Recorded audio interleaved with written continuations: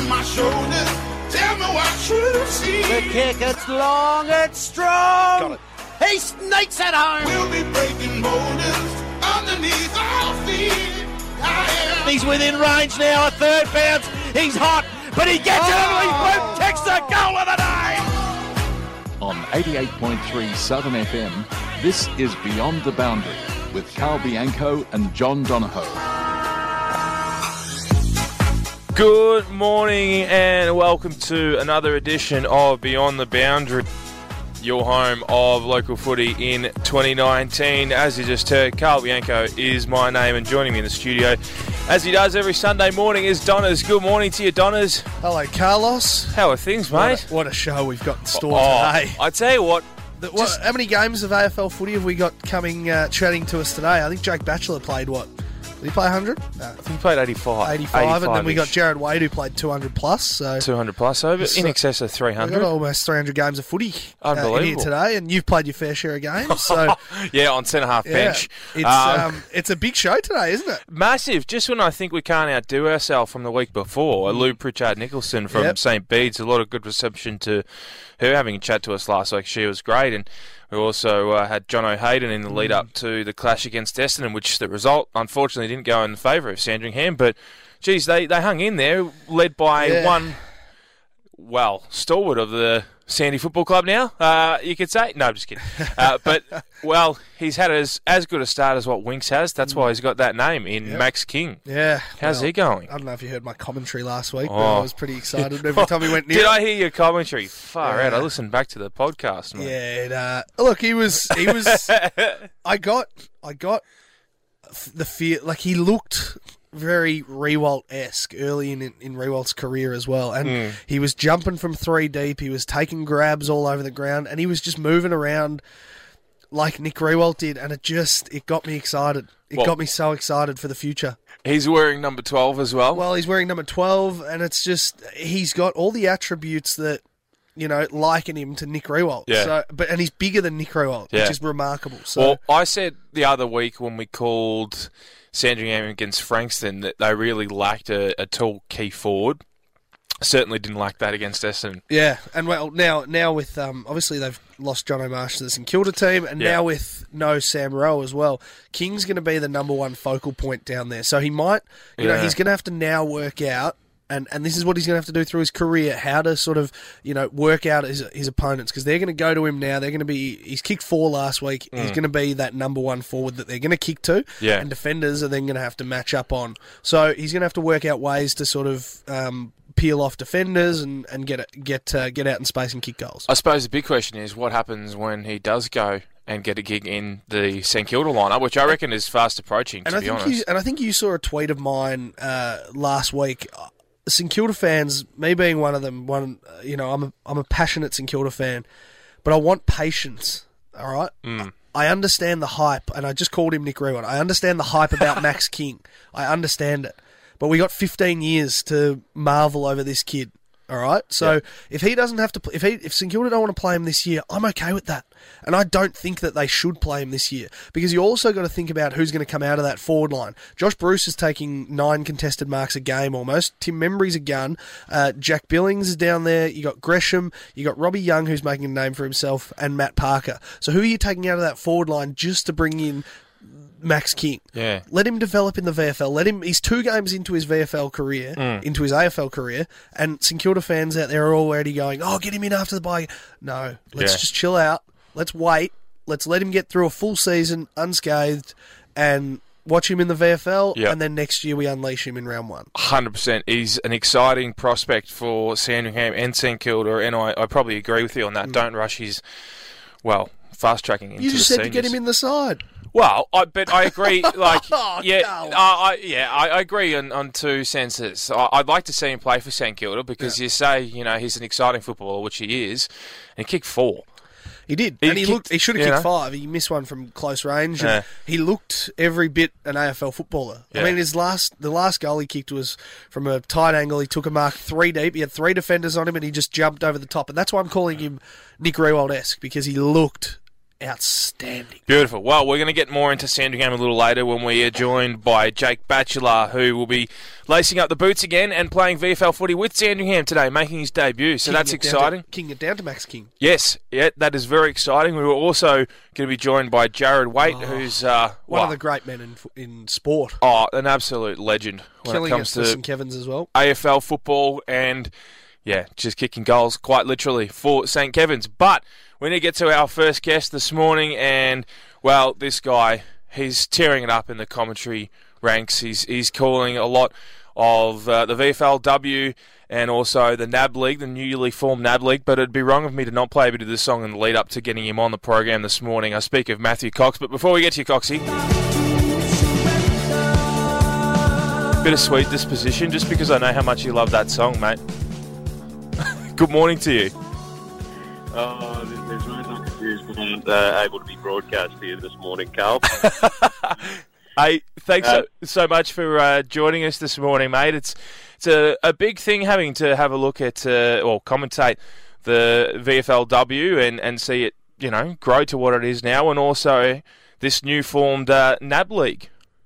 Yeah, it is, and just interesting to catch your chat there about Max King. Obviously, having commentated the under-18s for the last few years, the first time I noticed him was back in 2017 in a preliminary final down at Gardenia Park, and him along with his brother dominated that day and really stamped their authority. Unfortunately, didn't get to see too much of him last year, given his ACL injury that he got in school footy, but did see him play a very dominant game out at Craigieburn. Off the top of my head, I think he kicked 7 goals, but not just clunking them, marking up forward. He was roving, he was crumbing, he was snapping, he could do the lot, and he's an exciting prospect, and I think I'd tend to agree with Donna's there in the studio that just give him a little time. I don't think rush him into the side because we don't want him to get overawed with what's ahead of him, because he is a great talent. Spot on, Matty.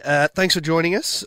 Tell us, I know it's round 10 in the AFL, but we always talk about from this time of the year who the likely number one pick is. Now it's all talking about Noah Anderson and Matty Rowell, I think his name, and I want to know also about Carl's long-lost brother, Trent Bianco. There's a lot of talk about him being sort of a top 5 draft pick. I take credit for his footy ability. No, I'm kidding. There's no relation there for the record.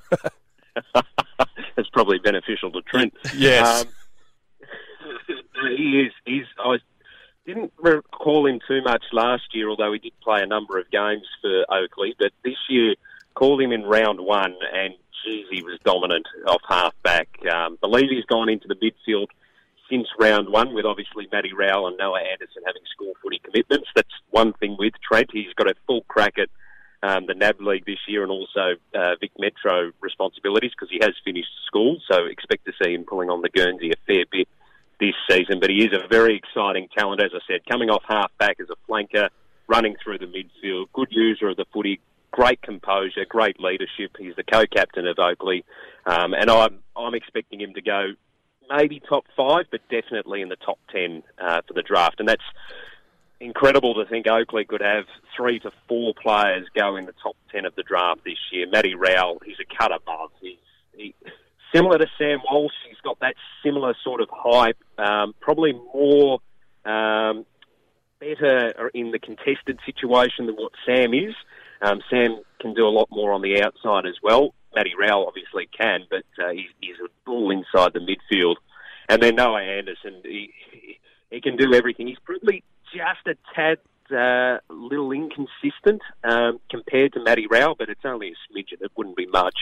But he can kick goals. He's lively up forward, lively through the midfield. They've got some talent on that Oakley list, as they generally do year in, year out.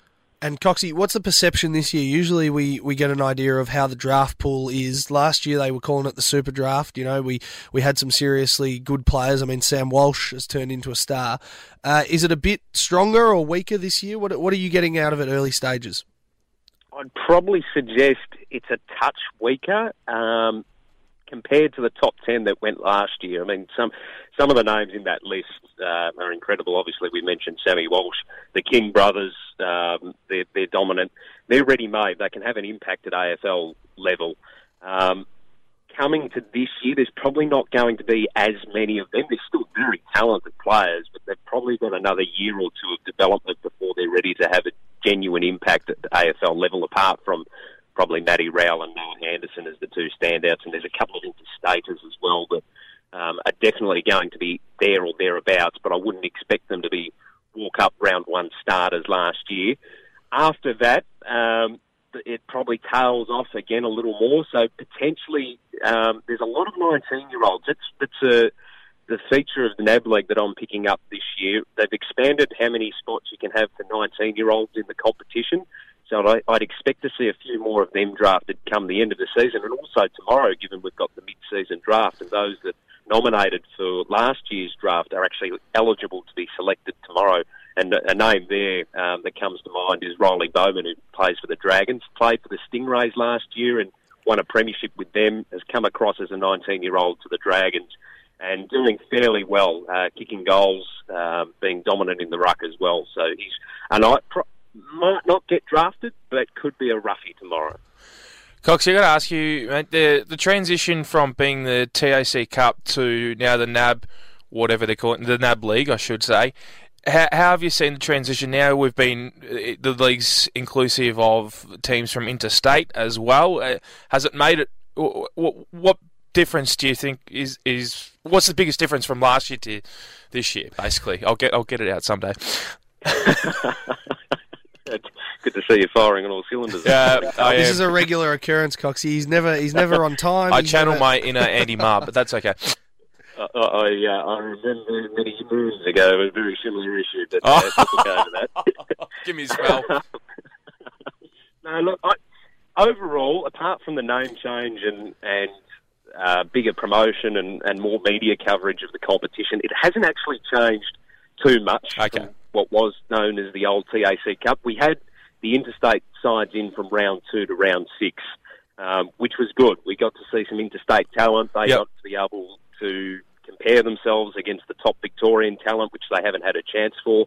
That sector of the season, it was actually the Division 2 of the National Championship. So it's essentially what the Allies squad is formed up of for the National Championships in a couple of weeks. So it was your Queensland, New South Wales ACT, the Northern Territory, and in addition to that, you also had Tasmania, who are actually in for the entire season. So that's a little quirk as well. But they were actually playing for a separate trophy, if you like, and credit, in addition to being a part of the NAB League, which was good. I think it got great exposure to some players that we potentially wouldn't have seen until the championships. We've got to be able to see their stories. For me, there's a couple of players from Queensland to look out for. Connor Buderick, skipper of the Gold Coast Suns side, fantastic contested ball winner, can kick goals up forward as well. Away go Paul Owie, whose nickname is Ace, a standout as well up forward for the Gold Coast Suns. Will Martin, who plays for Brisbane, should be a high draft pick as well. Errol Goulden, he's a 17-year-old from Sydney.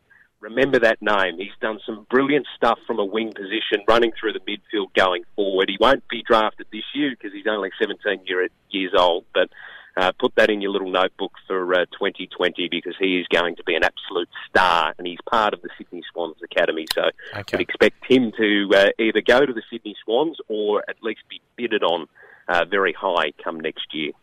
Very good. Now, we'll draw our attention to the VFLW. The other day, we here at Southern FM called the VFL game following the VFLW game between the Southern Saints and, was it North Melbourne's women's team or was it Collingwood's? Collingwood. Yeah. Down at Moorabbin. Correct. How'd you see that? Look, Southern Saints, it's going to be an interesting season for them. They're obviously part of the St Kilda program heading towards that AFLW. Expecting them to be fairly competitive. I'm comparing them to Geelong's VFLW season last year, where they actually went to the grand final. Didn't win, but were very competitive. Had players, stars coming in and out of the side, which was good. Getting consistent form. I'm expecting to see a similar sort of thing with the Southern Saints this year. Whether they can go all the way, though, that's going to be the biggest question mark when you've got someone like a Melbourne Uni who is now essentially North Melbourne's reserves side in the competition. They've got stars. They've been smashing teams left, right and centre, and it's only round 3. Wow. So it's... And then you compare also with Hawthorn, who are strong. They've had a poor start to the season, but they've got some stars to still come back into that side. So I don't know whether they can make it to the last day, but they're definitely going to be very, very competitive. And if I just look at that day, the goal kickers, Caitlin Greiser, kicked 2 goals back at Moorabbin in round 1. And she was a star last year up forward for Melbourne Uni when she wasn't aligned to any club. Probably should have been drafted. Was a little surprised she wasn't on an AFLW list for the 2019 season. I think will definitely be on the Saints list come the end of the year, whether that's as a pre-selection or in the draft. She's got to pull on the red, white and black, otherwise there's a big issue there. And the other thing that the Southern Saints have done is they've been able to bring back a lot of talent that were on their list last year. A lot of the young talent that did get drafted, a couple of players went across to North Melbourne. They've now come back into the Southern Saints, which is a credit to them to demonstrate that they've actually got a good culture and they're building something fairly special. So I'm very buoyant about what they can do in the VFLW season. They're about to play a match against Carlton down at Frankston, which I can report is incredibly windy, as it usually is, and cold. So it's not going to be great for a commentary perspective, but should be a very interesting game. So being able to go up against the side that has obviously made a grand final in the AFLW. Are you calling that one this afternoon or this morning, Coxie? Yeah, and I can give you about 12 minutes' time. I'll be going to air with Women's Australian Rules Football Radio, and it's down at 10 to 12, I think it is, this morning. So that game will be live through RSN Carnival 2 on your digital radio or warfradio.com. All right, well, we won't keep you too much longer. I just want to go back slightly for a second, Coxie.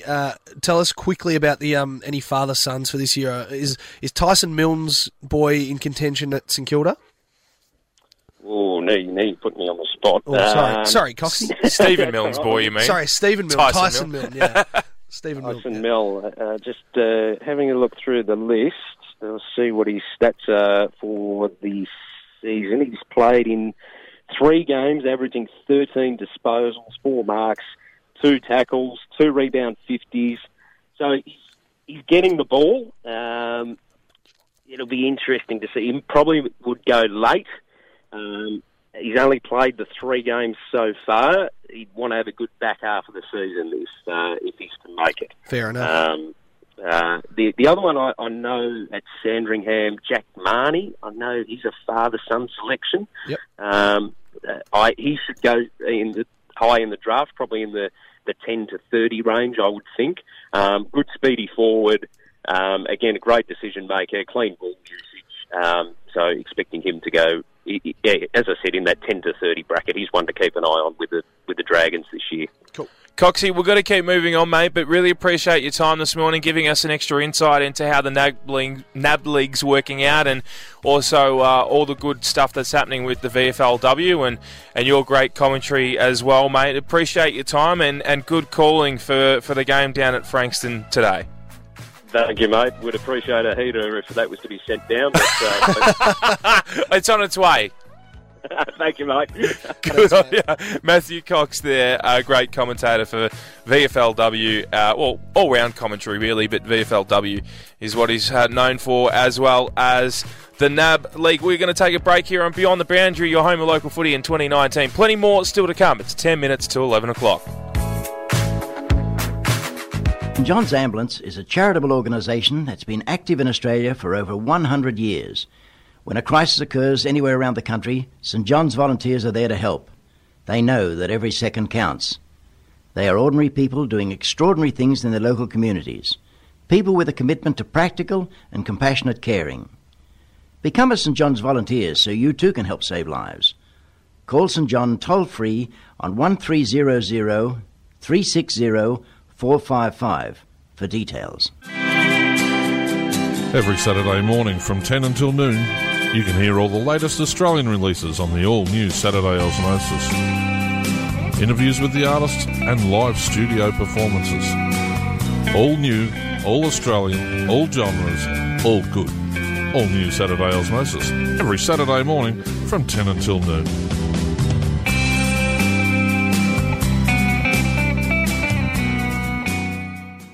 Hi, I'm Adam Goods.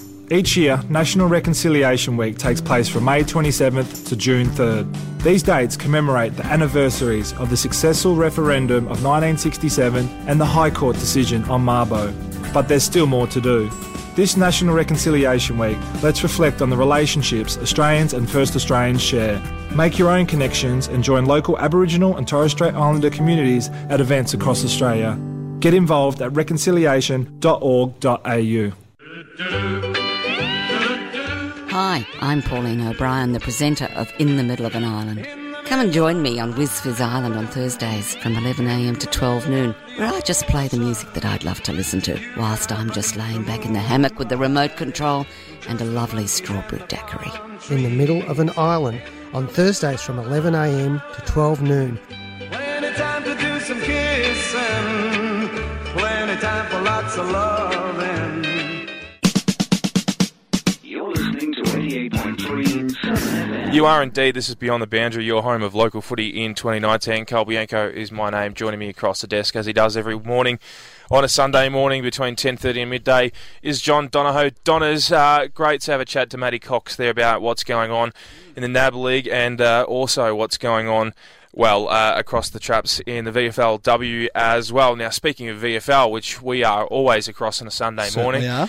Sandringham, today they take on the Northern Blues at Marvel Stadium. It's a big day for this man who we've got joined on the line. I speak of Jake Batchelor, who will be lacing up the boots and making his debut again in VFL football with Sandringham. And Jake, we really appreciate your time this morning on Beyond the Boundary.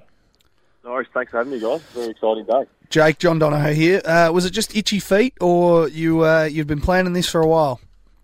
No, this definitely wasn't planned. And last minute signing on the list. No, I kept in a little bit of shape, which has given me the opportunity, and a fair few injuries to our list, so we're just lacking a bit of old eyes and ears, I guess. So no, I'll be strapping them on. Don't know if it's going to happen very often, but really looking forward to it.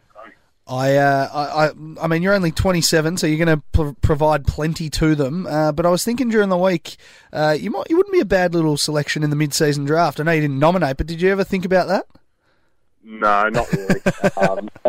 I'm really enjoying my coaching at the moment. I've bought into that really hard over the last couple of months, and that's where I see myself going in the future. So this might be a one-off or one of a couple, but no, the mid-season draft didn't cross my mind at all. Now, you had a great career with the Richmond Football Club at an AFL level, and you're a really good defender with the Tigers. Fortunately, it wasn't to be at the end there. You moved on and played a season with the Dolphins, and now you're doing some great work with Sandringham as an assistant defensive coach. How did that role come about? Yeah, so after my time ended up at Richmond at the end of 17, I got a phone call from Adam Scrobelak, who was head coach of Frankston Dolphins at the time. He's also a part-time coach at St Kilda. So he said, look, I'd love to get you down as a player, and we'll give you 1 day a week at St. So I spent every Thursday there last year, basically just following around the coaches and just seeing if I enjoyed it and helped out wherever I could. And, yeah, one thing led to another and got a job interview and, yeah, ended up there full-time at St Kilda. So very lucky and very grateful to Adam Scrobelak and all of the Saints coaches for allowing me to get in there. And how have you made the transition from player to coach? Yeah, it's been a little bit difficult at times. I've got to catch myself sometimes trying to join in or trying to do too much as a coach, whereas you just got to sit back and relax and let them do it.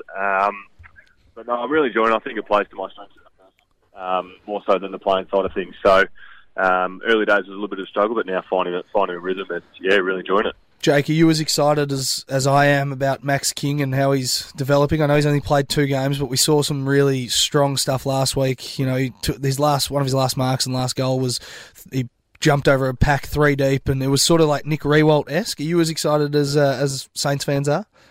Oh yeah, he's definitely going to be a great player for us long term. What I really enjoyed last week though was he had a quiet first half and he got beaten playing a certain way.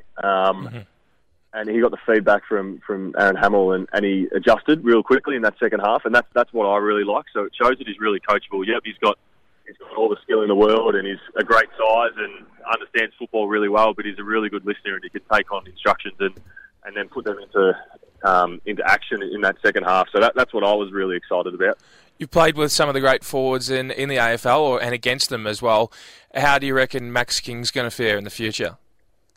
Oh, it's probably too hard to say at the moment, but he's 202 or 203 centimetres, and he's quite raw at the moment. But anyone with his agility and his size is going to be pretty hard to stop going forward. So let's hope we see some gradual improvement, and that can continue from today as well. So Jake, listed at centre half back, playing a rebounding defender role. Are you on restricted minutes, or are you just going to play a whole game out? I'll play for the whole game, but I dare say I'll be on the bench a couple more times than expected. So I've already apologised to the other six backmen, saying that they might need to play a few extra minutes today. But I'm really hoping that what I don't bring in the physical side of things, because I will be a little bit rusty and a little bit unfit compared to them. I'll bring in the leadership and the clear mind and clarity side of things. So, like I said earlier, really looking forward to it. Sammy Rowe out with a hand injury, but one thing we like to see every week at Sandy is there's a few young blokes who get an opportunity. Anyone getting a chance to? I know Michael Batten's on the list. Anyone getting a chance to play today? Yeah, Kai Owens will be in the team. Yep. Cool. Young key forward. So the great thing about Kai as well, he was ready to play last week as well. So Rowie was out. Yeah, he's out with a shoulder injury that he sustained in the second quarter or first quarter, I think, last week. So Kai gets his chance. So it's really exciting. A lot of these young players get to play that he had for their first or second, Marble Stadium, for their first or second time. So a bit more to it this week. It's not just a game at Trevor Barker Oval. There's a big crowd and big stadium and a little bit more expectation. So it'll be really good just to see how the young guys go. Good for you to make your return to a good quality of football at Marvel Stadium, a ground that you know pretty well. Yeah, my last game at Richmond was at Marvel. It didn't end great, but had a good game, and the whole team that capped off a really good year for me. So no, I'm really looking forward to getting back into it. Hopefully the cast doesn't go ping in the second. No, look, I'm just standing out in front of the ground now, and it looks great. Jake, last one from me, and it's on St Kilda. We know today now that Paddy McCartan's going to be placed on the long-term injury list to open up a spot for someone in the mid-season draft. I think it's great news that neither the club nor Paddy has indicated that retirement is an option, and that the Saints are backing him in. But the plan is to obviously get him right and get him going for 2020? Yeah, we care about the players as people first rather than footballers. So, Paddy's health is number one, clearly, and he's got some good support around him. But to get him right to play football, we need him right as a person first. So his health comes first all the time, and plans have been put in place to progress that as quickly as we can. So, not sure what's going to happen with the mid-season draft, but like you said, it'll give us the opportunity to potentially take one, which is exciting. So you come up against the Northern Blues today. What's going to be the key to beat them? Oh, they're a really good stoppage team. So winning the ball from stoppage, but also scoring from stoppage. And we've let ourselves down a little bit in that area the last couple of weeks. So we'll be really looking forward to it. They're going to bounce back from their AFL result last week. A few of their, I dare say, their whole playing list was a part of that conversation that was public. So we're looking forward to really weather that storm early on, and then just worry about us and get our game going. Beautiful stuff. Hey, Jake, really appreciate your time on a big day for you, returning to senior footy with Sandringham. We wish you all the best with your return, and hopefully you guys, first of all, get the win, and we get to see you pull on the boots again later on in the season when we call a game at Trevor Barker Beach Oval. Thanks again for giving us some of your time on a big day, on a match day as well. No worries. Thanks, guys. Cheers. Beautiful stuff. Jake Batchelor there, returning to the ground and putting the boots on again for Sandringham, and he's doing some great work as a defensive coach with Sandy too, so good to see. He certainly is, and the stars keep coming on Beyond the Boundary today, Carlos. Well, they do. As to my left, we've got former Carlton and North Melbourne superstar, Jarrad Waite. Waitey, how are you? Welcome, and thanks for joining us. Wouldn't know about the superstar, but thanks for having me, guys. Appreciate you getting me in on a Sunday morning. Yeah. Well, you did play 244 games.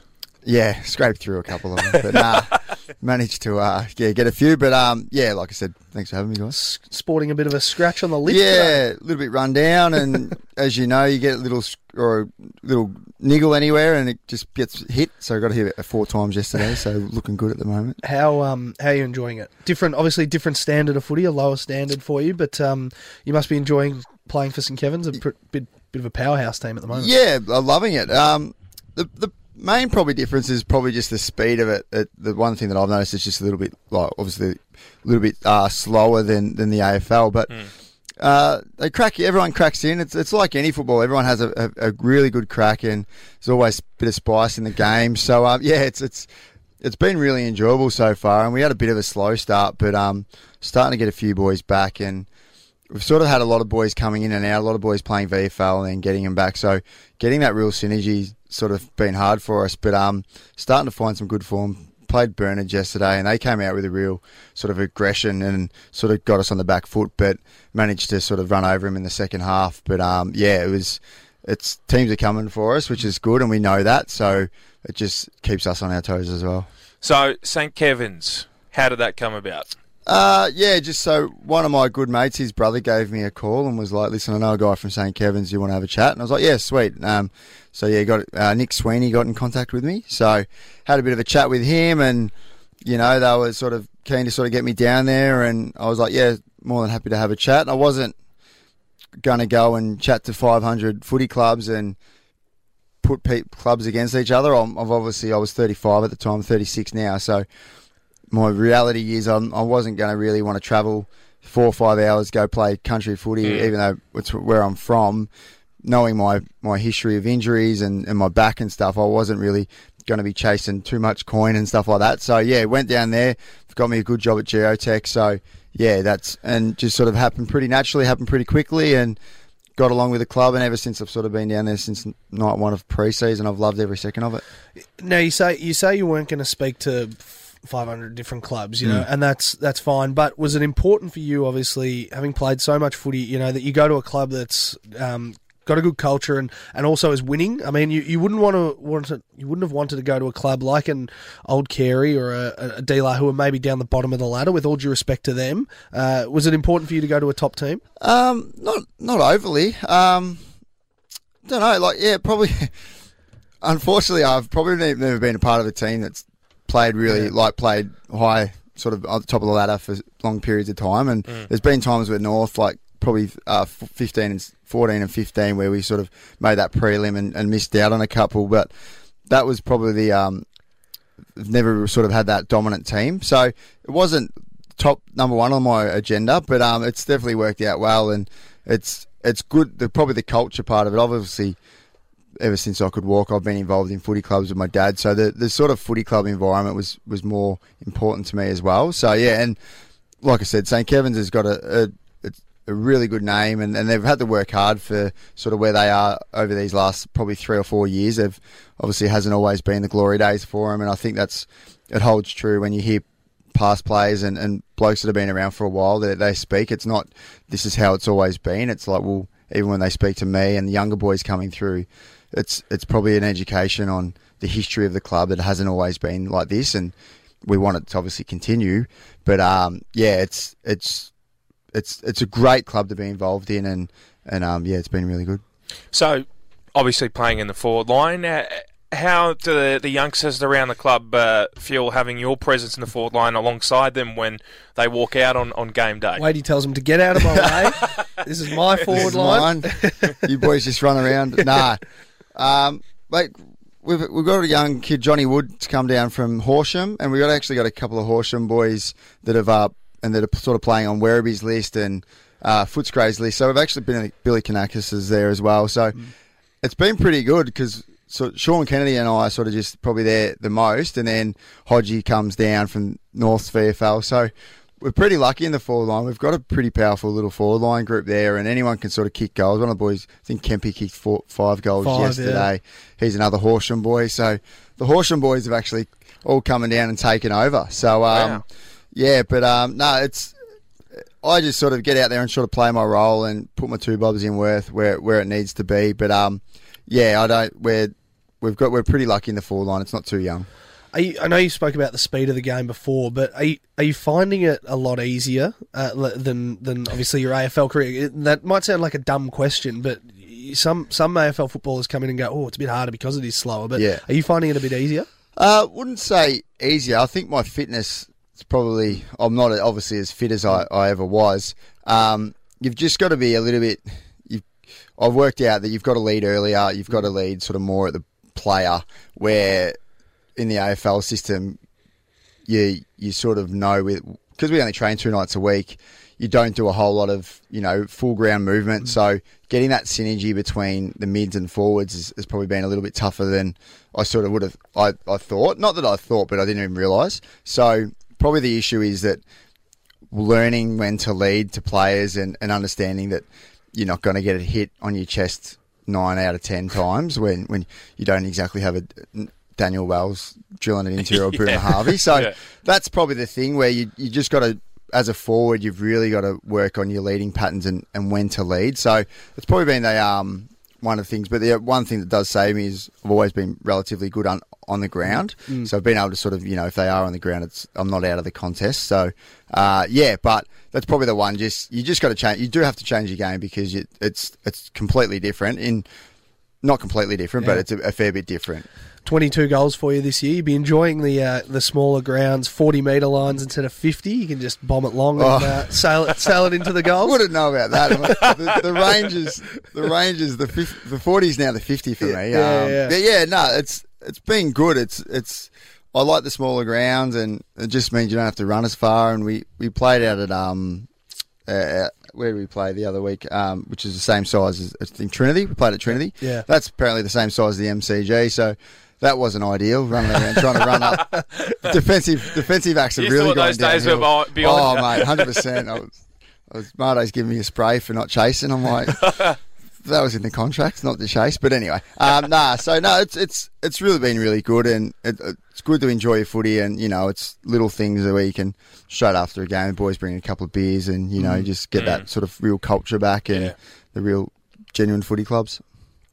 I want to run through a few names I've been sent by a collegians man actually, who we marvel at, because we sit down and we talk about VAFA week to week, and we marvel at the players coming through your twos. I want to talk to you about Corboy, Parks, Guineas and Matt Arnott, all in the twos. I think Guineas is a premiership player, Parks is a premiership player. So Matt Arnott, from former AFL listed player with the Tigers too, I believe. I think so. Yeah, so Biscuit just got him down for this week. So he's just come back from a pretty... he tore his adductor off the bone. So he's just sort of coming off that. He played his first game yesterday in the twos. Put up a little bit tight in the calf, so they put him on ice pretty much straight away. Big H, he played the first couple of games, but as I said, unfortunately for them, we're getting some boys coming down from the VFL that all play sort of forward, and I think he kicked 5 goals last week. 7 goals last week. Kicked. I don't know what he kicked yesterday. They had a pretty good win. So and Corboy, it probably shows the strength of our team that you got boys like that, and even Gleeson playing in the twos as well. So it's a good place to be as a overall as a footy club.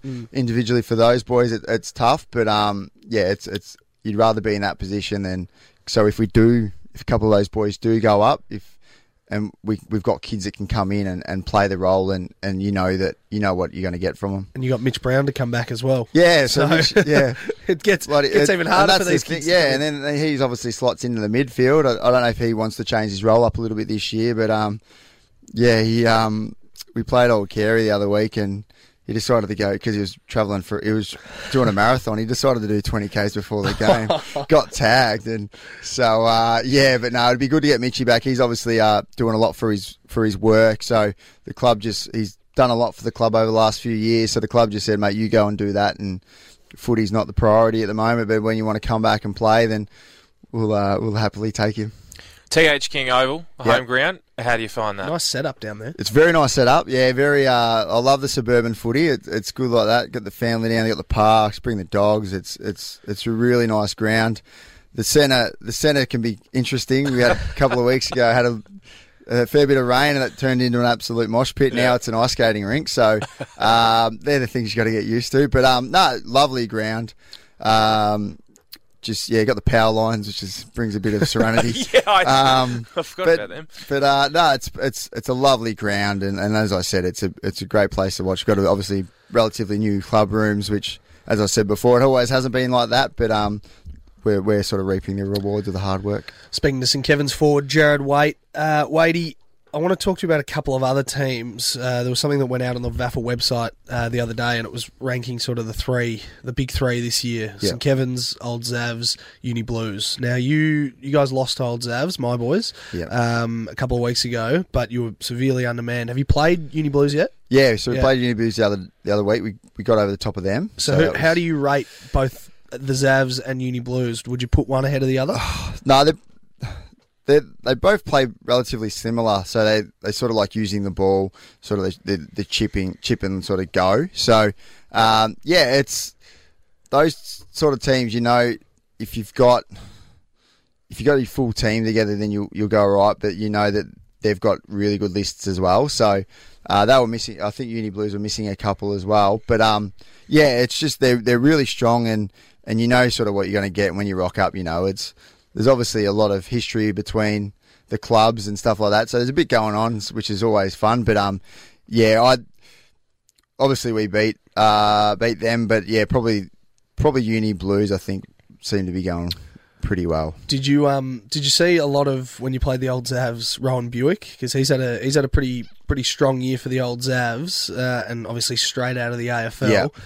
What did you think of his work? Yeah, see midfielder. Yeah, number one. Yeah, number one. Yeah, so I'm obviously pretty bad with the names and stuff at the moment in the opposite team. Yeah. Let alone trying to learn not 200 people. You might have played against him in the AFL as well. Yeah, when he was playing at Brisbane. So yeah, I'm pretty bad. I was pretty bad back then too. You didn't get the footy record out.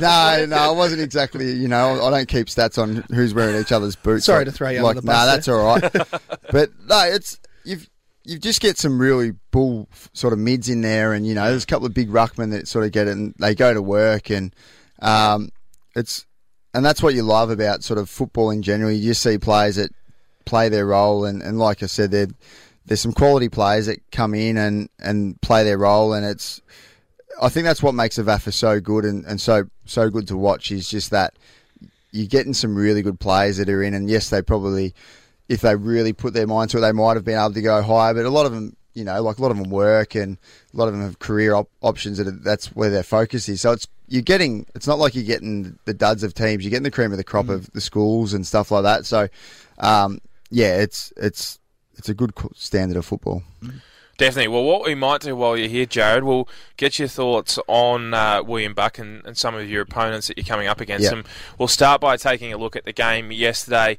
You played at home against St Bernard's, 2014-134, defeating them 9-15-69. As you said, Kempy kicked 5 goals, Kanakis with 3, Sullivan with 3, Kennedy with 2. And you chimed in with 2 there. That's a bad day for you, Wadey. We won, so it doesn't matter. It's not about Wadey. Yeah, well done. Correct. Well done. Thank you. And we'll have a look at St Bernard's, the multiples for them. Grigg with 3, Caruso with 2 there as well. How did you see St Bernard's? Yeah, they're a little bit undermanned. Obviously, Adam Bentic, we played with each other at Carlton. He was a big out for them because he's a contested beast. His nickname used to be Bench. He could bench press more than anyone. So obviously, and then they came out really hard. They had a fair income crack, bit of spite in the game, and then after half, we just had to grind it out that first half, and then after half time, I think we kicked 7 goals to zip in the third quarter. You doubled your score from half time to third quarter time. And then sort of run out in that last quarter to get a pretty good win in the end. But obviously they've just come up from underneath, but I don't think they'll get relegated or anything like that. They're looking strong, and they just need to get a couple sort of players back, and I think they'll be really strong. You've played them at home. You haven't had a chance to go out to the Snake Pit, have wait you? till you go out to the Snake Pit. Snake Pit's fine by me because it's about 10 minutes from home. I don't mind the Snake Pit. There you go. Oh, very good. Yeah. Well, that's something to look forward to. Here we go. Old Zavs, 14-20-104, defeated Old Carey, 3-6-24. Will Ham's first game, former Bomber. Yep. Yeah. So, and he's the best in his first game. Berwick with 3, Prowse with 2, Brown with 2, Hanley 2, multiples for Old Zavarians, none for Old Carey, Evans, Mackey and Leon named in the best there. Christian Jacks playing for Carey as well. Yeah, former big boy, former Carlton. We didn't play together, but we played them last week, and big boy and pretty bullish, and if he's one of those barometer. I think he's a barometer for them. If he gets up and going early, then they can get it. But they are having a tough year though. Yeah, very tough by the looks of it. I mean, I think you guys beat them by plenty. I think they only kicked 4 goals against you last week. They've kicked 3 this week. So so they're obviously in a tough spot at the moment. But they've got some quality players. They certainly do. Good stuff. Now the other results from the round, I don't know what's going on here. I might have to actually go back to the fixture and have a look at matches. No, it's not my fault. Old Trinity took on Collegians. Now, Collegians is one I wanted to ask you about. You would have heard about the rivalry. The last 2 grand finals have been Collegians Scobs. Yeah. It's been a kick in it.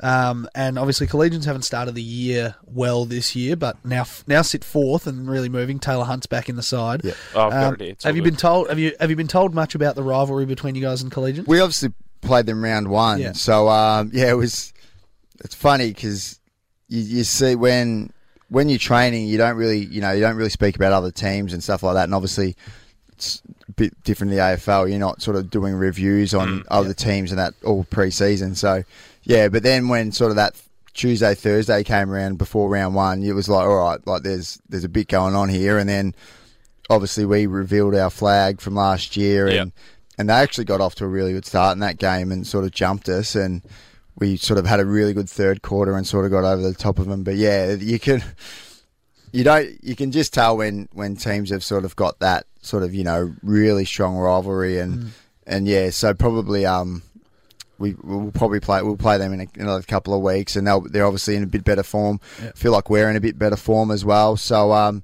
it should be another really good contest. Yeah. Speaking of Collegians, we've got the results here now. 11-12-78 yesterday. They defeated Old Trinity 9-10-64.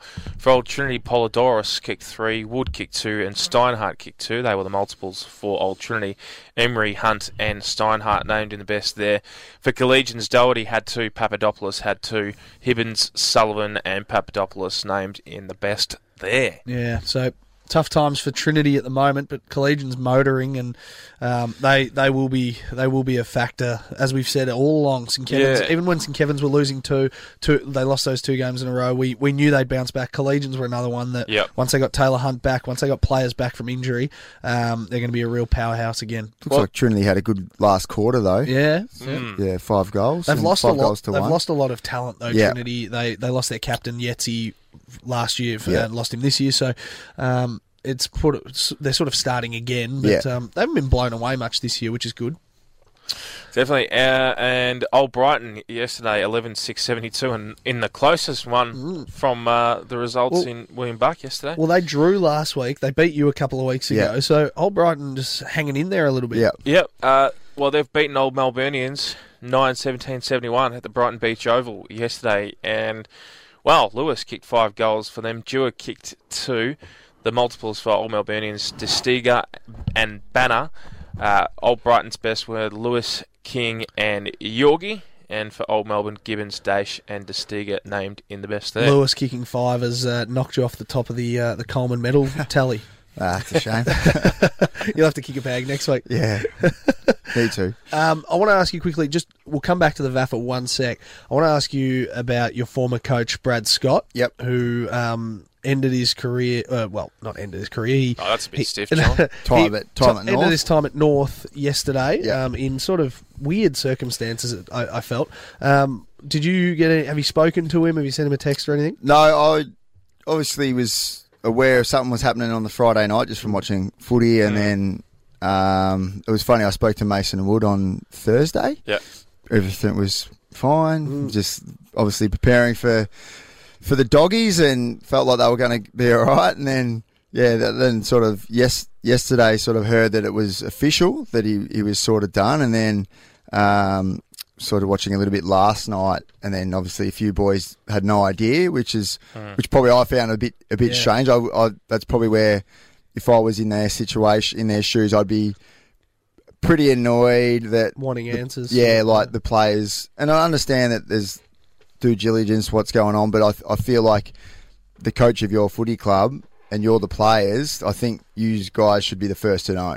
And then obviously there's admin and stuff like that, but Yeah, but I spoke to one of the boys that I was going to try and catch up with one of them just for a coffee, and they're in the club at the moment. So he's got a presser at 12. Yeah, I think all the boys would be in there. Obviously, would have had a recovery in that, but yeah, it's a little bit bizarre. But the way I really love Scotty as a coach, and he was really, really good for me. Sort of gave me a lot of confidence in sort of how to get my game sort of going consistently. But the one thing that I've always really rated about him, and he hasn't just said it this week, he sort of said it through the whole time he's been there. He knows that if he's not the right man for the job, he will more than happily just walk away. So, which I think that's probably what's happened. He might have had a frank conversation with the club, and the club would have said to him, he's pretty honest. You speak to Boomer, he's always been pretty honest with Boomer with where he was at and all the other players, especially with the older crew. So I think it would have walked in, they would have said, listen, we're not sure if you're going to coach next year, and he would have said, well, if that's the case, then you might as well start looking. But obviously that's only my opinion. But yeah, I'll give him a chat. I'll give him a call, during the week, or a text, and there's probably about 400,000 people getting in contact with him. But I think it's good for the club, because now they can, focus. If he had to stay there the rest of the year, then it's like, will Brad Scott be there, won't he? Yeah. It just creates that negativity. And the players can move on. Yeah, and obviously it's a little bit bizarre, but it's the way football is these days. It's, like I said, if they don't think he's a man for the job and he doesn't think he's a man for the job, then why hang around? Why just waste 6 months? So, yeah, I think it'll be good for him. He might be able to just go away, chill out with his family, sort of put his name out there. Now his name's out there if he wants to coach, or if he wants to go an assistant coach, whatever he wants to do. He might want to do something completely different, and vice versa. The club now can go, all right, there's obviously a job we can sort of, it's out there that they're looking for a senior coach.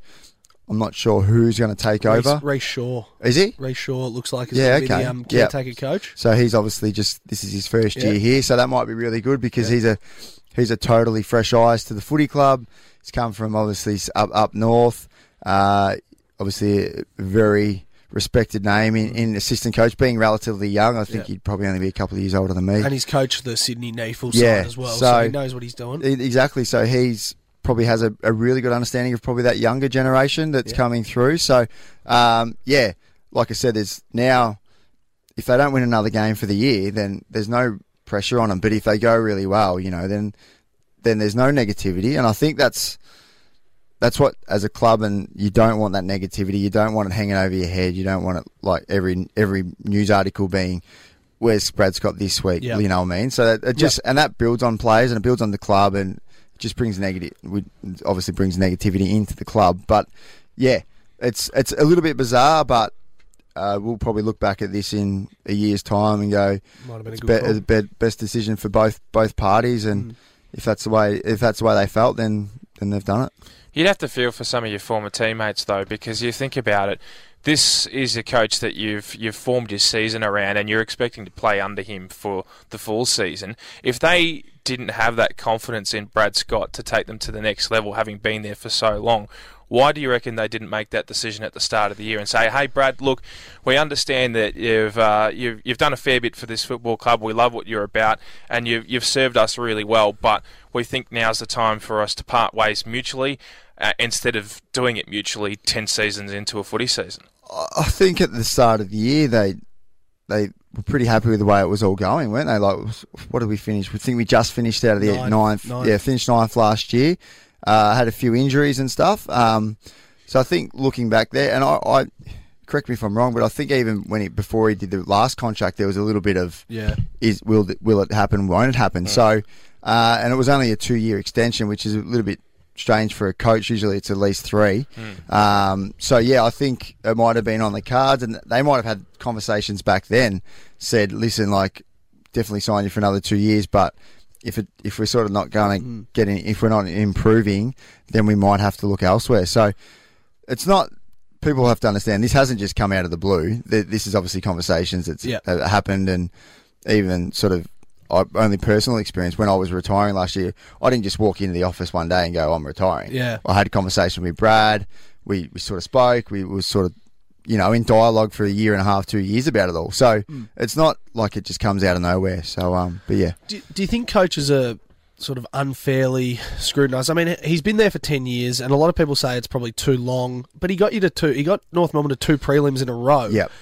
You finished 4th, I think 3 times under him. I mean, you finished 9th about 5 times as well. So, and obviously everywhere in between, but he hasn't been a bad coach for North, and he gave that belief back to them in a time when they weren't going well. Yeah, and obviously there's a little bit of negativity around at the moment, but looking forward in 3 or 4 years' time, they'll look back at this time and go, that was a really positive time for the footy club.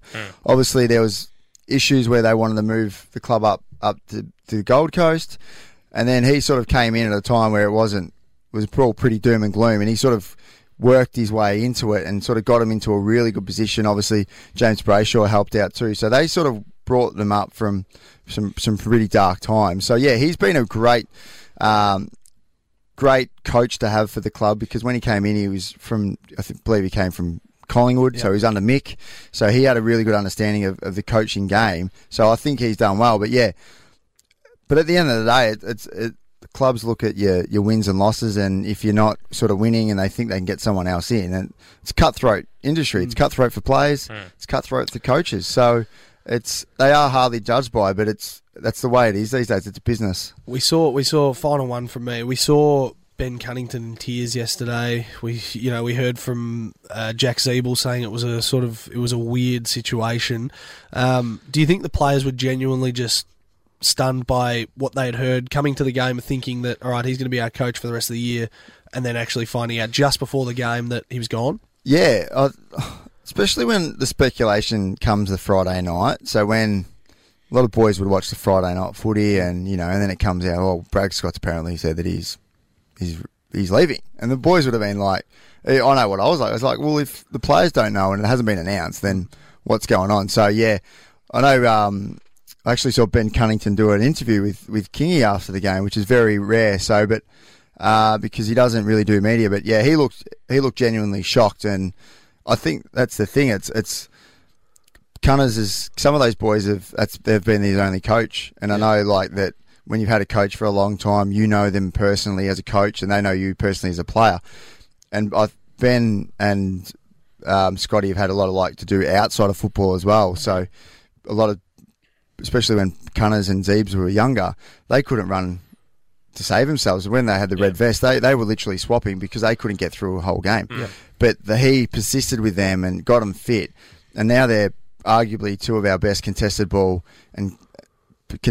winners, and now they've chucked Jack back into the midfield. He's playing a really good role, and obviously Cunners is a contested beast. So if you don't have a player like that who cares about the players, they could have just shipped them 2 off 5 or 6 years ago, and no one would have thought second of it, but he put the time into it. So those boys have got a lot, and that's probably why you could see that those boys are physically upset. They would spend more time at the club than they do at home. So that's what people don't understand. And he said it's like losing a family member. And it is. And you go and it's like, it's when you retire, you go from seeing boys day in, day out, 300 days of the year, to not seeing them. It's completely different. So it's you could see why some of them, obviously the younger boys probably not as much, because when my first coach got the sack, that was Wayne Britton. I was just like, oh yeah, whatever. No, but I had no relationship with him. Yeah. But then when Dennis I had Dennis for 10 years or 8 years or something, and he was a really good for me. Then you were kind of like, oh, this is brutal. Yeah. And then as it all, then you realise, all right, footy's. Yeah. The footy to is sort of loyal, but then there's times when it goes pretty brutal. Yeah, and I get the feeling that Scotty won't be unemployed for very long. No. In fact, I think he knows what his next move is, and I think that might be if Brendan Bolton's gone from Carlton, I think it's just going to be Scotty straight in. Oh, look, there's no doubt that he's got a great football resume, Brad Scott. So, we wish him all the best with his future endeavours. Unfortunately, what's unfolded is rather unfortunate. But as I said, he's got a good football brain and a good football resume. So, no doubt he'll definitely end up at another club at some point. I did hear on a radio station in the last 24 hours, though, a great of the game in Lee Matthews, his former coach, say it's probably not a bad idea that Scotty maybe take a year off and just sort of make observations. And that second time round coaches are a lot better second time round. So I tend to agree with that analysis from Lethal. Well, yeah, maybe. I mean, look at Wayne Britton. Yeah. Sorry, not Wayne Britton. Brett Ratton. Yeah. So he obviously was doing a relatively good job at the Blues at the time. Obviously played under him. They got rid of him, and then he's gone and been assistant coach at Hawthorn. Obviously learned after Clarkson. Yeah. So yeah, it's not a bad call, but I think the difference between probably Scotty and those, Scotty's entrenched. So he hasn't been there 3 or 4 years. He's been there 10. So I don't think he'll be able to. I definitely think he'll spend this next 10 weeks or however long it is really analysing and looking at clubs and trying to work out. Because when you sort of, you get the tunnel vision of your football club, now he'll be able to open his eyes and look at every footy club in a different light, not as a competitor, but almost of a, what are they doing well? What are they doing wrong? Where can we get? So, and I think a lot of footy clubs, if they are looking for another coach, that'll be the first person they call. I think because he's highly sought after, and people think he's a good communicator as well. Yep. So, and better very than anyone. very good. So. Yeah.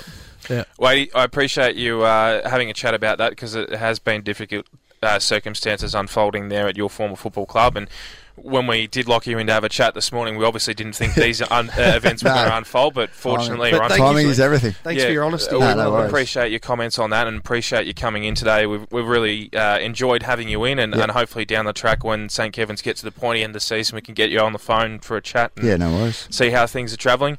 But yeah, thanks for coming in. No worries. Thanks, boys. Greatly appreciated. And see you again. Look forward to seeing how St. Kevin's go with you there. Not too well, though. Not too well. Imagine a Zavs St. Kevin's How the Saints going to go today? I'm worried. I am worried. Simpson back's big. Yeah. They've been banged around Carlton, and this could be the one that they win. So. We did have a chat to Jakey Batchelor before, and he seemed pretty under the lid there. I'm nervous, but I guess I'm nervous about every St Kilda game every week. So, Jarrad Waite, good on you, mate. Thanks again. Thank you. This is Beyond the Boundary, your home of local footy in 2019. Back after this short break.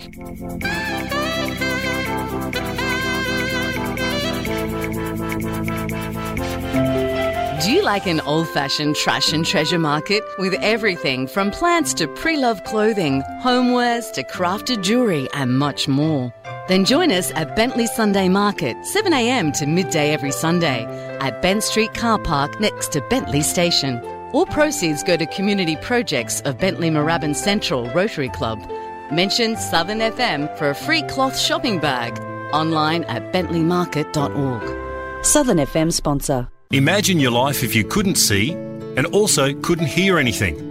Incredibly, deaf blindness now affects over 288,000 Aussies and costs the community $7 billion a year.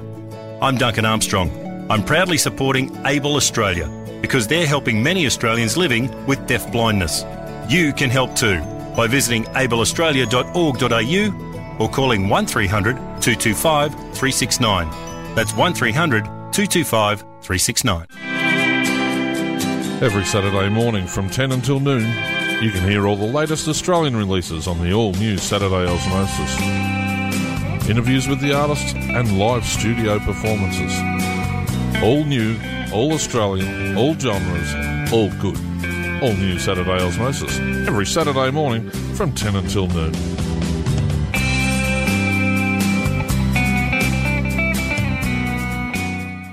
Why do more than 5 million Australians do some form of voluntary work? Well, because most say they want to help others in their community. If you're like them and been thinking about volunteering, then check out govolunteer.com.au. There are more than 11,000 positions listed, so you can find one that suits your interests, skills, availability and location. And what's more, it's free. Just remember govolunteer.com.au, the easy way to volunteer. We're Lana and Penny. Join us on The Vibe every second Sunday, 12 to 2 p.m. on 88.3 Southern FM. The Vibe is all about health and happiness. It certainly is. And we talk about things a bit like this. Drawn to John. Good Lord. Blah, blah, blah, blah, blah, blah. Put your teeth back in, Pen. Where's the turkey? God. There we go. Remember, get happy and stay happy on The Vibe. The sounds of the Bayside, 88.3 Southern FM.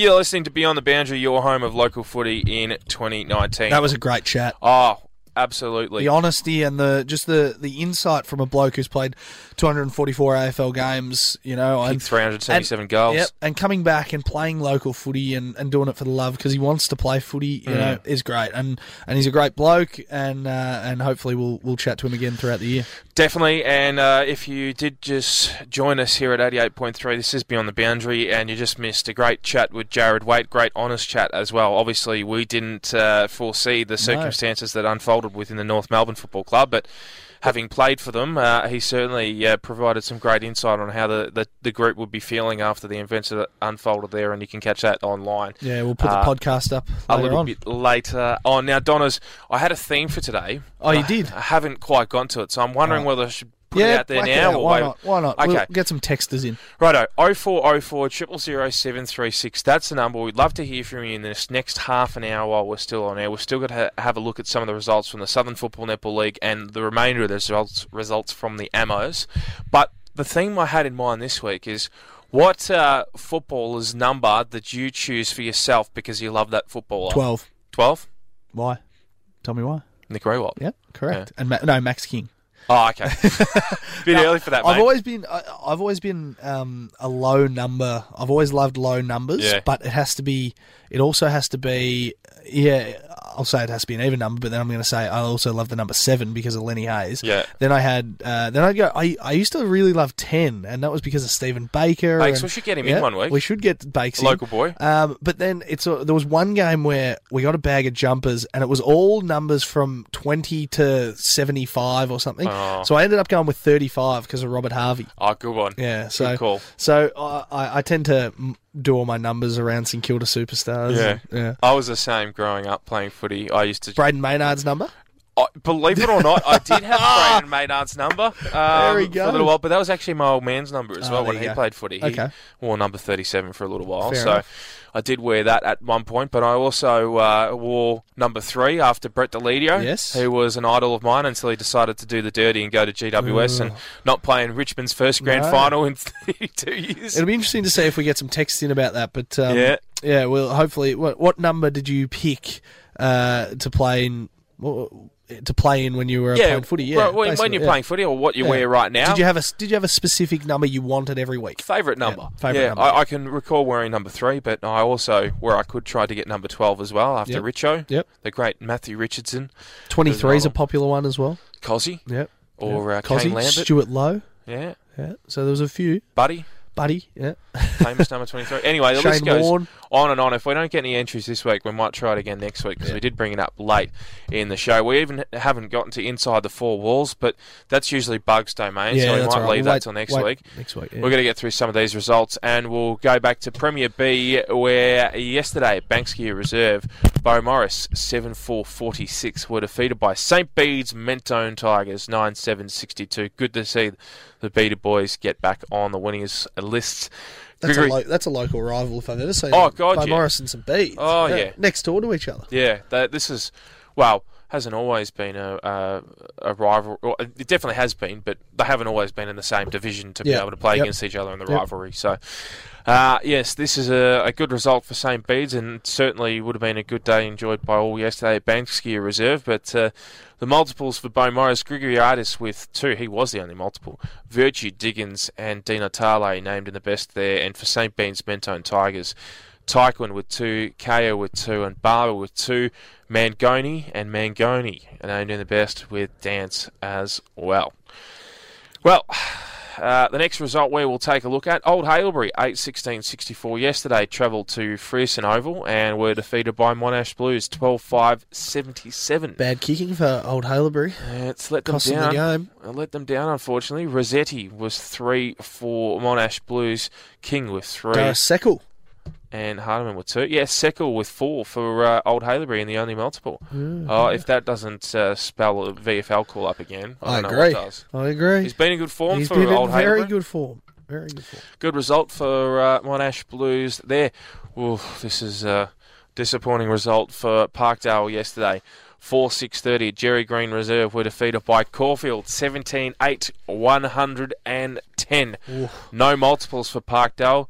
Harley Ballick, Hale again in the best, and Vorbach named in the best for Parkdale. Jackie Vorbach, there you go. Jackie Vorbach. For Caulfield, Page kicked 5, Stewart kicked 4, Osborne 3. They were the multiples there. They're motoring Caulfield. They're doing really well. I can't see B. Goddard anyway. No. Well, he played a cashy last week, so hopefully he's not too far away. Peterson, Lachlan and Page named in the best there for Caulfield. We'll read this one out because the Roy boys of old. 9-11-65 yesterday were defeated by Old Geelong at Como Park, and that was the end of the results from Premier B, the results that we bring you every Sunday morning. All right, a quick look at Premier C before we take our last break here on Beyond the Boundary and head towards the pointy end of the program by covering the SFNL. And yesterday... Tough day at the office for both these teams. This is ugly for Hampton Rovers. 4-15-39 were defeated by Old Ivanhoe 17-9-111. Scuderi with 4 for Ivanhoe. Skock with 3. Marshall 3. Wellham 3. Shepherd with 2. Goff, McIntyre and Del Monte in the best there for Old Ivanhoe. For the Rovers, Bradford kicked 3 goals. Jones, Prosser and Crisp in the best there. That is an ugly result. Yeah, not good. Not good. Oh, hopefully the Rovers can bounce back next week. Ormond as well. Well, high scoring game, it's fair to say. 11-14-80. That's not a bad result on the point system for Ormond, but Williamstown were just too good. 20-19-139. Could have pumped them. Mason kicked 3 for Ormond. Buckley with 2. Benson, McCartney and Bingham named in the best for 39 Ormond. shots at goal. Jeez. Compared to Ormond's 25. Yeah. Williamstown CYMS, Jones kicked 7, a lazy 7. Fairley kicked 3. Gray kicked 3. Chan kicked 2. And Lloyd kicked 2 as well. Blackney, Jones and Tucker named in the best there for Williamstown. Ajax yesterday, 19-11-125. Back on the winners list against Old Camberwell, 6-5-41. Wow. Lou kicked 8 goals. Routman kicked 5. Valman kicked 2. Shapiro, Lewis and Lou named in the best for Ajax. For Old Camberwell, Bennett had the 3. Bennett, Huntsman and Parker in the best there. And the final game that we've got a result from is Old Mentonians narrowly getting over Marcelin. 9-11-65, defeating Marcelin 8-15-63. Boyd kicked 3 goals for Old Mentonians. And for Marcelin, Antipas, Howe and Howe were the multiples with 3 and 2 respectively. Gorman, Damon and Chapman the best for Old Mentonians. For Marcelin, DeLuca, Dennis and Viney. That is there you go, Premier C. Premier C wrap up for this week, and our Ammos wrap up for this week as well. 0404 000 736. That's the number you can get us on this morning. We'd love to hear from you still. What's your favourite number that you tend to choose as a player, or did choose as a player in your football career? And are you superstitious about it if you don't get that number? Yes. You know, do you worry? Are you a bit superstitious about not wearing that number? Yeah, I can't remember what number I ended up with in my last days playing for D-La, but fair to say it didn't exactly help me. I remember going out, I don't know if I've told this story on here, but I went out to Mazenod. It was our only win of the season. Our regular coach had the week off, so we had the director of sport coaching us this week. I was obviously centre-half bench for a lot of the games because he tended to play the players that were probably a tad more talented than what I was. You were talented, Carlos. I was talented on that centre-half bench getting stats for the side. I certainly was. Anyway, so I've come onto the forward line, had no pressure on me whatsoever, but I've snagged a couple. Right in front of goal, I've sprayed the kick and kicked the behind and gotten dragged and not gone on for the rest of the day. See you later. See you later. Anyway, we're going to take a break on that note. This is Beyond the Boundary here on 88.3 Southern FM. Your home of local footy in 2019. When we come back, we'll have a look at what happened in the Southern Football and Netball League. It's 1:45. If you're feeling alone or isolated and you're caring for someone with a mental illness, you must reach out. The first step is just reach out through the same forums. It's totally anonymous. You are in a safe environment. You're in an environment which is moderated. You're not the only one out there living it. There are so many of us carers out there. For online support and connection for people affected by mental illness, visit saneforums.org. Every Saturday morning from 10 until noon, You can hear all the latest Australian releases on the all-new Saturday Osmosis. Interviews with the artists and live studio performances. All new, all Australian, all genres, all good. All new Saturday Osmosis, every Saturday morning from 10 until noon.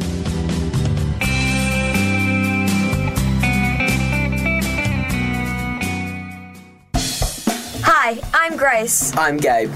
We're Scouts. We hike, we camp, we sail and canoe and climb. And so much more. It's awesome. We learn to care for ourselves and for others. We learn outdoors. Scouts is less screens, more friends. Real friends. The best friends. We develop leadership, resilience, and have fun. From the age of 5, Scouts prepares you for adventure and prepares you for life. It's time to check out your local Scout group at scoutsvictoria.com.au. From Sandringham to South Yarra, you're listening to Southern FM. And this is Beyond the Boundary, your home of local footy in 2019. 0404 000 736. That's our famous text line. We'd love to hear from you. What are you getting up to this afternoon? Are you going to catch some local footy? Are you going to watch Sandringham take on the Northern Blues at Marvel Stadium? Yeah. I'm going to go straight from here, and I'm going to go in early, and I'm going to watch the VFL. Well, how good's the double header? Yeah, I do love it. I do like it. And I would assume, actually, Sandringham might be in their St Kilda jumpers. Ah, yes, they will. Because of the alignment. So I think every game at Marvel will mean that they have to wear the St Kilda jumpers. So, wow. Yeah, it'll be interesting. But, you know, if you're a young player on that list, like a Kai Owens and stuff like that, you'd love playing at Marvel. And you know what? I reckon you'd enjoy wearing the Sandringham jumper that looks like a St Kilda jumper. I think so. I like it. I'm going to go in. and have a beer and watch and wait for the Saints game. Good. You enjoy that. Yeah, it's going to be fun. I actually wouldn't mind doing that, but I'm not going to today, unfortunately. Anyway, we are drawing our attention now to the Southern Football Netball League. I'll let you just think about your afternoon there, Donis, while I read some results from Div 4. We'll mention this one because CPL, they're a great football club. Their inaugural president and Steve Barnes was a long-time radio presenter on this radio station. Hope you're well, Barnesy. This is a shocking result for Lindale. They were up all day. Look at that three-quarter time score. But good on CPL for getting the win. 9-15-69. Oh, Lindale would be livid. 9-13-67. You would, but I mean, for a team like that who's won one game for the year, you would hope that they would be able to hold on to a 20-point lead at home at Barry Power Reserve. There on the hill. So they've kicked one goal. They've kicked 1 goal to 4 in the last quarter. 1 goal 2 to 4 goals 4. Yeah, that's not good. Disappointing. Anyway, the goal kickers for Lindale, Trent Day with 4. Kitsubis, Little and Hartley named in the best there for Lindale. And for CPL, wow, Wilson, if you don't mind. He didn't go missing in this game. 8 goals for Wilson there. Curtis, Courts and Graham named in the best. Now we'll have a look at... Lyndhurst smashed Dandenong, by the way. Okay, well, that's good to see that they've done that, but haven't put their results in. 8-9-57 Moorabbin at Widdop Crescent yesterday. Got defeated by South Yarra. Geez, they're really loving 5 in a row. They're really loving the fact that they don't have to play at Fritz Holter this year. Well, this one was down the road, down to Moorabbin. It was, yeah. I thought this was going to be a lot closer because if you look at Moorabbin's points against, they've got the most points for. They've kicked 200 points twice this season. Yeah. And they've only put up 8 goals yesterday. So I'd be disappointed with that. I can't get a good read on Moorabbin. They're inconsistent and it might cost them throughout the year. I was going to say, is Matty Johansson lining up there? He's a good club stalwart there at Moorabbin. Huge for South Yarra. 5 in a row now. They sit third on the ladder, and really making a fist of it. I've got a mate who plays for South Yarra. He reckons they're capable of good things this year. Well, 16-12-108. They did get the chocolates there against Moorabbin, as you said. 8-9-57 for Moorabbin. Jackson and Isaac kicked 3, and Johannesson kicked 2. They were the multiples.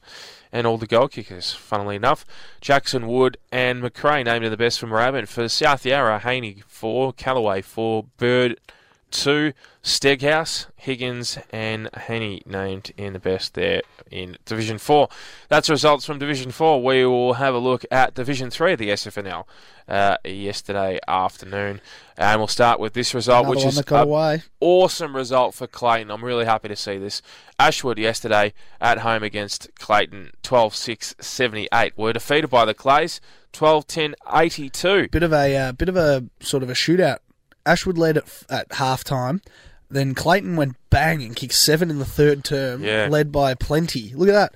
And then Ashwood have kicked 5 in the last quarter to 2 behinds. So, I mean, Ashwood they'd be annoyed that they sort of let Clayton dominate them so much in that third quarter when they were up, and they could have won this game. Kicking one point in the third quarter, they kicked to 7-2. So, interesting. I mean, they had a really good win last week, Ashwood over Blackrock. So, inconsistency getting the better of them at the moment. Ross Barra kicked 3 for Ashwood, the coach's relative. Chapman with 2 and Morrie with 2. And for Clayton, Gilmore again. Skipper. Oh, he's just an all-class performer, that bloke, and been great to the Clayton Football Club for so long and loyal as well. Mm-hmm. Morrison kicked 2, Hoke kicked 2, Day kicked 2, and Hine kicked 2. Henderson, Tuckwell, and Morrison named in the best there for Clayton. They'll play finals now this year, Clayton. And people might say, oh, it's not that big of an achievement in a 6-team comp, but you know, you've got to think about how bad they've been the last 2 years and marvel at what they're doing this year. Yeah, and, you know, they are really creating something good at that football club. The thing is with Clayton as well, for so long, they have been at such a well-run football club. They've always prided themselves as a football club. Yep. And, you know, they've had a successful women's team. Unfortunately, the women's team's, or fortunately, been a little bit better than the men's team the last few years, it's fair to say. They've won a grand final and onwards and upwards for them, but I'm so rapt to see them doing well this year in Division 3, a lower division. But good to see them get back on the winners list again. Now, Donners, we have to read this result out because it involved Blackrock. Blackrock yesterday, 8-11-59, got the win down against the guys from the Navy base in Cerberus. Mate, this excuse me, this was a good opportunity for Cerberus to break their duck. But they didn't. No, I know, but look at the three-quarter time score as well, 38-39. Yeah. You know, they haven't scored, obviously, in the last quarter, Cerberus, but, I mean, not their worst performance, but I'm a bit worried about Blackrock. They looked in the first 4 weeks like they were going to be that third-best team, and they've just dropped away. And they lost to Ashwood last week. They nearly sort of let this one slip. So, I think these are the two teams that are going to miss out on finals. And do you know what the difference is for Blackrock this year compared to 12 months ago? What's that? Buddy Spawn. Michael Spawn, the American who's been great to Southern FM over the years as well. When he was at Blackrock, he went last year to Mordialloc, played Division 1 football because they had him down and had a great season and could play at that level. But in his own right, decided to go back to Blackrock, who gave him his first opportunity to play football when he first came across from the US of A. And he's picked up the game so well and attacks the ball really well. Great ruckman, great clubman heading back to Blackrock this year. And you look at it, he's kicked 2 goals, which could have defined the result against Cerberus there. So good on you, buddy, and he's named in the best rightfully so. Against the guys from the Navy base, Guri and Zuberstein, and then in the best there. Zuberstagen? Yeah, that's the one. Yeah, Ziblet, he used to do a radio show on Southern FM. There you go. Good on you, Zebra, if you're tuning in this morning. You're probably not, but anyway. Myatt with 2 for Cerberus, Schwartz, Parker, and Hines named in the best there. And that's our coverage of Division 3. We will have a look at Division 2. And yesterday, bad.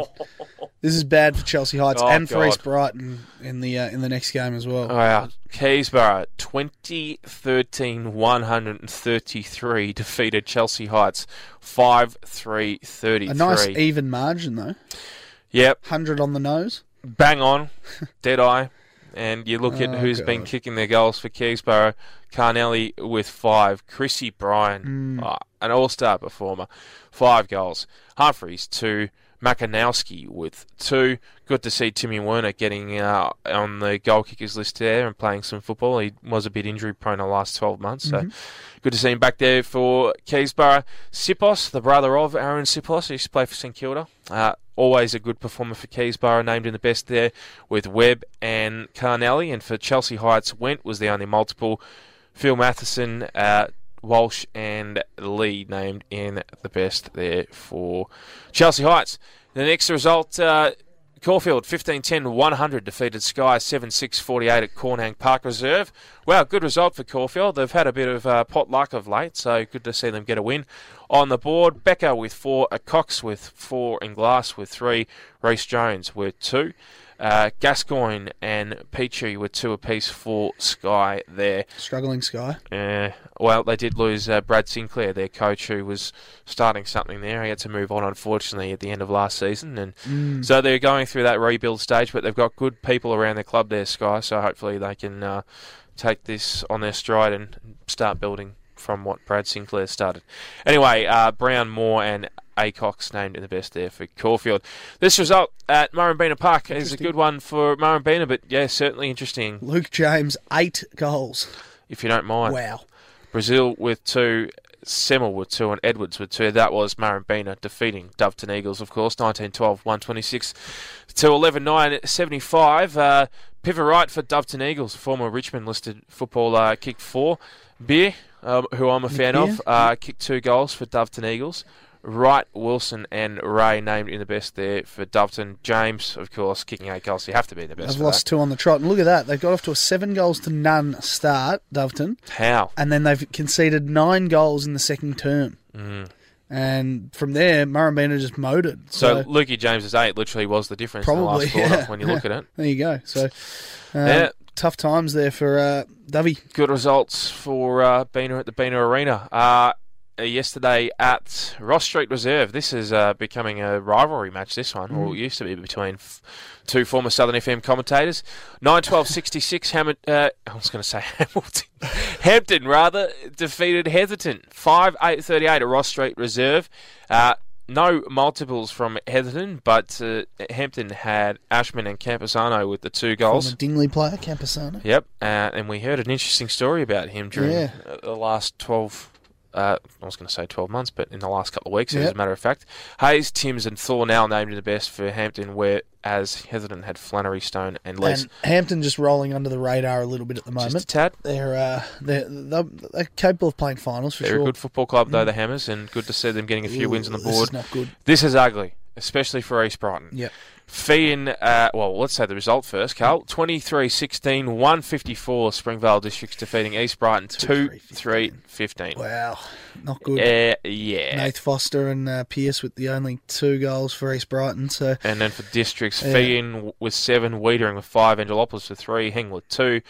Thompson, Ork and Angelopoulos in the best there, and for East Brighton, Cosgrave, Hope and Jamison. Good to see Dewey Jam. Mark Jamison. Well, he's the only one. There. For me, he's the only one that's really providing any sort of respite for East Brighton. I mean, he's the only one doing any work there. So. Well, let's put it this way, right? He, Barry Hope, and also the Doc Larson have been at that football club for a long time. Great clubman. Don't get me wrong, but ever since situations changed there, they rebuilt their club rooms and lost a lot of their senior players. Went down a division. All we've seen is these guys sticking with the club, chewing their fat, and making the best every week. Yeah, and quickly before we go, we'll run through Division 1. Port Colts were beaten by Cheltenham in a disappointing display. East Malvern got over the top of Oakley District 117 to 75. St Paul's upset Dingley 174, which is getting St Paul's season back on track. Good to see Dan Farmer back on the board with 5 goals too. Certainly did. 16-9-105. St Kilda City defeated Hyatt 13-11-89. That's close for Hyatt to get back there. Good work from Hyatt there, and they led at 3/4 time. So, and a big upset down at Morty Alec 8-12-60. Bentley defeated Morty Alex 6-5-41. So, and that's exactly why Bug's not here this morning. And that win might spark Bentley's season going forward. Very much so. Good to see the Demons back on board in Division 1 of the Southern Football Matt and Vorback Netball dropped League. in the 2s, so he's back where he belongs. Yeah. Well, I'll leave that commentary to you there, Donis. Hey, we had a bit of fun during the week with it. What a massive program we've had this morning. Unbelievable. It was hectic. It was full on. Big thank you to Matthew Cox, who's well and truly calling that game for the VFLW right now. Great to have Jake Batchelor and lead up to his first game back in the VFL system with Sandringham. And our man Waite. Jarrad Waite, a superstar. Awesome. So great to have his insight after the unfortunate events that have unfolded at the North Melbourne Football Club. You've been listening to Beyond the Boundary. Coming up after midday is Sports Fans Radio with a substitute host in David Coots. So we're looking forward to Cooter on the microphone hosting here on 88.3. We'll catch you again, same place, same time next week here on 88.3 Southern FM. Your home of local footy in 2019. Until then, bye for now.